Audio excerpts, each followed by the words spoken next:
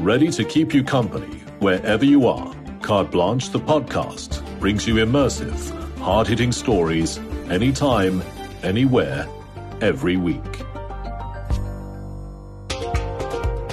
Welcome to another episode of the WholeWeek Wrap with Daily Maverick and Carte Blanche. Joining us today is Daily Maverick journalist Michelle Banda to help us make sense of it all. Here's what's coming your way.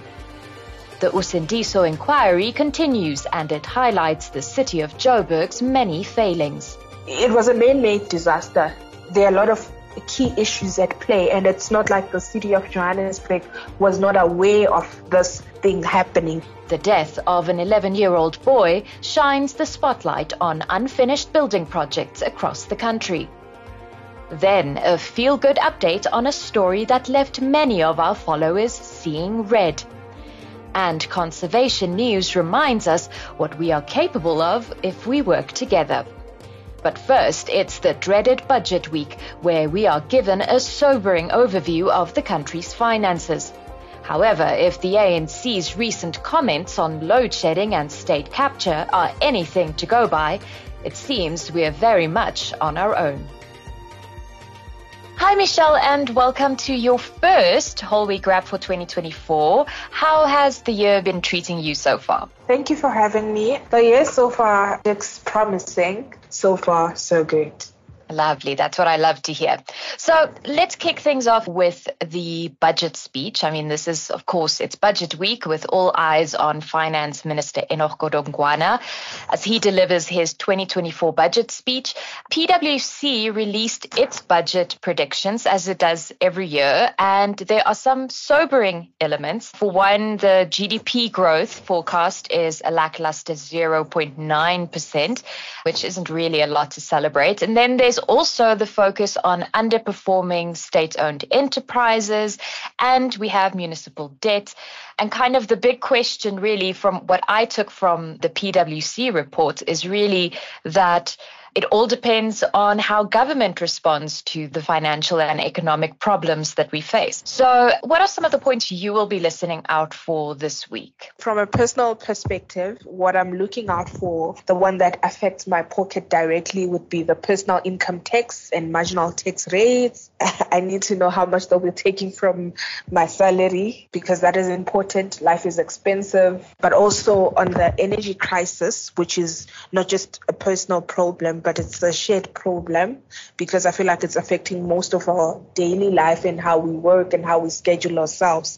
We need to get an understanding if we are at the near end of the problem and if there's a budget allocated to deal with the problem once and for all. Also, there are other things such as carbon taxes and sin tax and VAT on certain products. I think those matter because they also affect you in your daily life and what you do and what you purchase or what services you're getting. Yeah.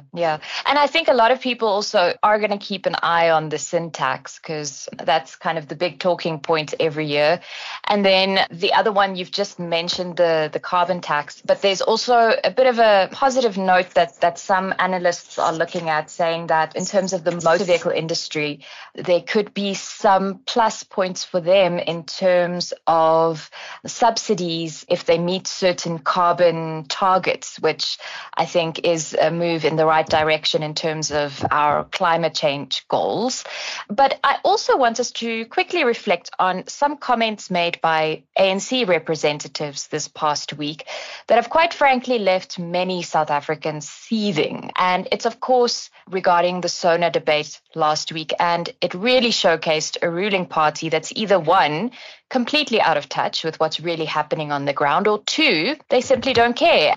I'm referring to, in this instance, Deputy Chair of the National Council of Provinces, Sylvia Lucas's statement that, quote, load shedding isn't the end of the world. I found it quite ironic because Ramaphosa said something along the lines of the issues of load shedding are nearing, like it's towards the end of it. And then a few minutes after that, Eskom announced that we're on stage 6. So I'm a bit puzzled, but it seems as though the ANC at this point doesn't really care about its people, whether it affects us In fact, I didn't find anything interesting or anything new from the SONA itself. Instead, he was just taking stock of what his administration has done. It was like he was never cognizant of what his administration has not done or how it has affected the people. It was all about gloating about what they've done. It's like they're not in touch with the real issues, or they're just being ignorant about it.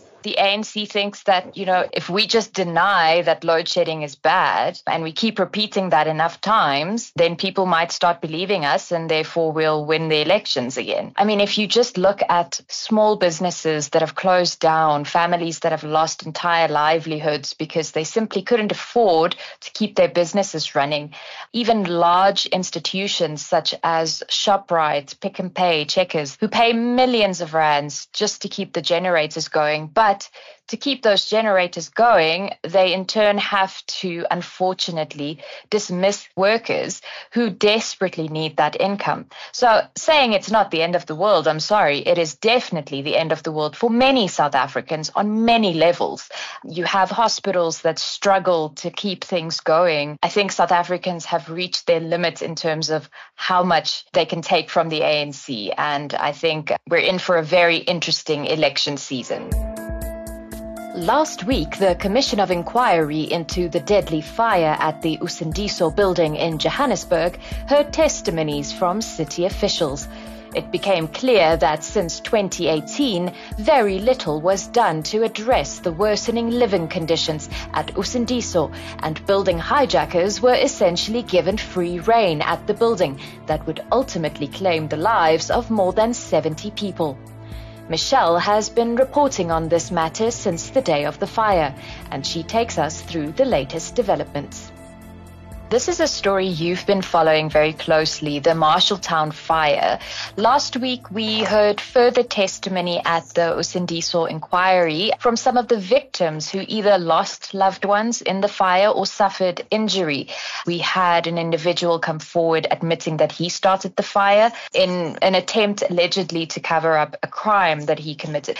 But could you tell us a bit more about what the inquiry has revealed in recent days? So a lot has come to light at the inquiry. I think at first we were taking the story from face value and not understanding the depth or the anatomy of it. So there was a lot that came up, particularly from the residents' testimonies. There were a lot of people actually living in the building, not just from the 5 floors that are named, but there were shacks. We are told that there were shacks, about 200 of them, in addition to other rooms made of brick and mortar. And those rooms that were also made of brick and mortar were sublet, and they were divided also with boxes and other stuff to be other rooms. It was just a lot of population, a lot of people in one space. But also we're hearing that on the actual day of the fire, the emergency services were called and they were there from 12. However, the 2 trucks that arrived first did not have water. The other one said the hydrants were not working. They had to wait for other trucks, which came about 2 a.m. in the morning. Yeah, as you've just said, they had these makeshift rooms, and Yes. I can only imagine the amount of flammable building materials that were used that just literally caused this fire to spread at a blinding speed. So there was just a lot counting against the fire department and the people living in the building at the time. It was pretty much a death trap, so to speak. It was, because ahead of this 200 shacks that were put inside the building, the 180 shacks on the ground level and the 20 others on other floors. The Councillor X, had initially told the people that actually the building is not as strong. It could collapse any time. However, he still also allowed for those shacks to be erected within the building. It was a man-made disaster. There are a lot of key issues at play, and it's not like the city of Johannesburg was not aware of this thing happening, because we are told that the city came to collect garbage every week. We are told that the city provided mobile clinics, and we are told that initially there was electrical connections that were proper, that were legal. However, over time, because of rates that were not paid, the city had to cut off. However, when they wanted a reconnection, they would contact someone who works within city power to actually fix it for them. So for me, it's like they knew about this. They saw the building transforming from being a shelter to being what it was prior to the fire. And any idea what will happen to the Usindiso building? They have not really said or came out to say this is what we will do to the building. However, I'm aware that the building has been closed down so that no one else can access the building because they said it's unstable. It can collapse at any time. Has there been any movement in terms of providing the families with proper housing? Because the last time we spoke about this particular topic, we looked specifically at the shacks that these families were put in and how there's no running water. It's just a horrible, horrible place to stay at. It doesn't seem like they have a plan as to where they will place them. And as you know that when they were removed from the Hoffland shelter in Base Valley, only a few fire victims from Usindiso made it to those shacks in Denver. Whilst most of them, they're either still living in other shelters like the Wembley one where they're tents, or the other ones they are in Lindela. The living conditions in Denver haven't changed. When it rains, people complain that the rain comes into their homes and they can't sleep anywhere. It's still a situation that has not been dealt with properly. Sometime last month, the city manager said that they are trying their best to find ways to deal with the situation, but it's becoming a humanitarian issue. On Saturday, the 10th of February, 11-year-old Luyanda Pakati died after being pushed into a flooded trench at an unfinished social housing project in Wattville on the East Rand. Local ward councillors and community members have voiced their concerns about this unsecured construction site for years, as criminals gradually turned the incomplete buildings into a dangerous hub of drugs and violence. Michelle spoke to Luyanda's devastated family and found that even this tragedy was not enough for authorities to act. Now, another story you recently published left me absolutely heartbroken. And unfortunately, it's not a unique story. It's called A Mother's Grief, and it tells the story of an 11-year-old boy that died in a flooded trench at an incomplete social housing project in Wattville. Firstly, how did you come across this story? I'm from the East Rand, so I found it in one of the Wattville groups, and I decided, let me pursue it because it's not just an isolated situation. There's so many like that that I can even name now that have happened of social projects that are incomplete. And I thought it would be good that I do it and put it in the front of people's eyes when they start even voting. They think about this government and what it's doing to its people and its communities. So the place is called Herigwala. Initially, it was an informal settlement. So what happened was in 2017, this project was introduced to the community. They asked the community to move to the other side of the road so that they were able to build these social housing units. And they were told that these social units would be completed in 2 years. That was in 2017. However, the project only kick-started in June 2018. At some point, they said that the contractor that was there was dismissed because they were being dishonest, and another contractor came on board after a long period of waiting. Within that period, it was abandoned. And then COVID happened until this contractor was reappointed. According to the ward councillor, it has become like a place where kids, they just go and play there. The kids that are on drugs, they go and smoke from that area. And when you walk around the area, there's a lot of trenches that were left open. So when it rains, these trenches are filled with water. Kids would go there and swim. It was the first time that Luyanda Pakati went to this place with his friends, and he was pushed into that trench with water. It is believed that he drowned. When we went there, the area where it happened, it was still not fenced. Yeah, it's just going to remain the same probably despite this tragic event.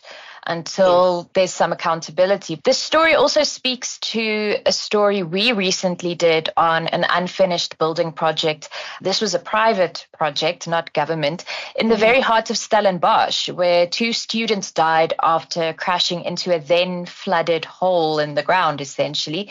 They call it a quarry, but let's be honest, it was just a hole in the ground. It's titled Stellenbosch Death Trap on the Carte Blanche website, but it definitely shows that these unfinished projects are way more than just an eyesore in a community. It has deadly consequences a lot of the time. But I'm looking forward to seeing your updates on this story. Hopefully the family can find some closure and justice as well for their little boy's death. That's if justice exists. In December 2015, investigative journalist Sabelo Skiti stumbled across a trail of devastation left by well-known lawyer Zuko Nongluba. Zuko would reach out to the families of children born with disabilities and promise them massive medical negligence payouts from the Department of Health. However, instead of helping these families, he would claim the millions of rands in payouts for himself, leaving the families in dire straits. Now, after nearly a decade, some families are finally getting what is owed to them. Then, a report on conservation efforts not only emphasizes the urgency with which we need to act, but also reminds us that there's still so much good in the world if we just work together. Now, onto our green shoots. The Carte Blanche team has been following this story for years, and we are thrilled to finally see some positive movement on the whole Zuko Nongluba matter. Last week, the Legal Practice Council, or LPC, issued a notice requesting victims of Nongluba to come forward and contact them, as they are now finally able to release some of the funds owed to them. I mean, this is a massive step forward for the families of disabled children and a huge win. We are so happy to see that there's finally movement on this and that the families get what is owed to them. I think it's quite a remarkable story, and having had the new developments, it makes me feel at ease. At least justice is being served to an extent. But is it enough? It would be great to see Nongluba being prosecuted eventually, but at this point, we know that a lot of the families featured in our stories desperately need any additional funding. So this money is definitely going to change lives. And it's very rare for us, especially in our industry, to see an investigative story have some resolution to it. So this is definitely something worth celebrating. Then another thing that I want us to celebrate is some good news on the conservation front. A recent report titled The State of the World's Migratory Species painted a stark picture as it saw a decline in the number of various bird, reptile, animal, and fish species globally. But, and this is the green shoot, it has also shown how when humanity works together, entire species can make a comeback. 14 species have shown a slight increase in numbers as a direct result of conservation efforts. It really shows us what we can do as humanity if we really just work towards a common goal. You know, good things can happen. Certainly they can happen. It starts with each and one of us. We have to educate ourselves on how we can conserve more and better, because over time we would end up just being humans and eating each other. We'll have a zombie apocalypse on our hands. Yes. Well, that's all we have time for this week, Michelle. Thanks so much for joining us this week, and I look forward to chatting with you again soon. Thank you for having me. Awesome. Thank you. Have a lovely week. And that's a wrap. In case you missed any of our previous chats with Daily Maverick, you can find them all on Carte Blanche, the podcast, available on Spotify and all major podcasting platforms.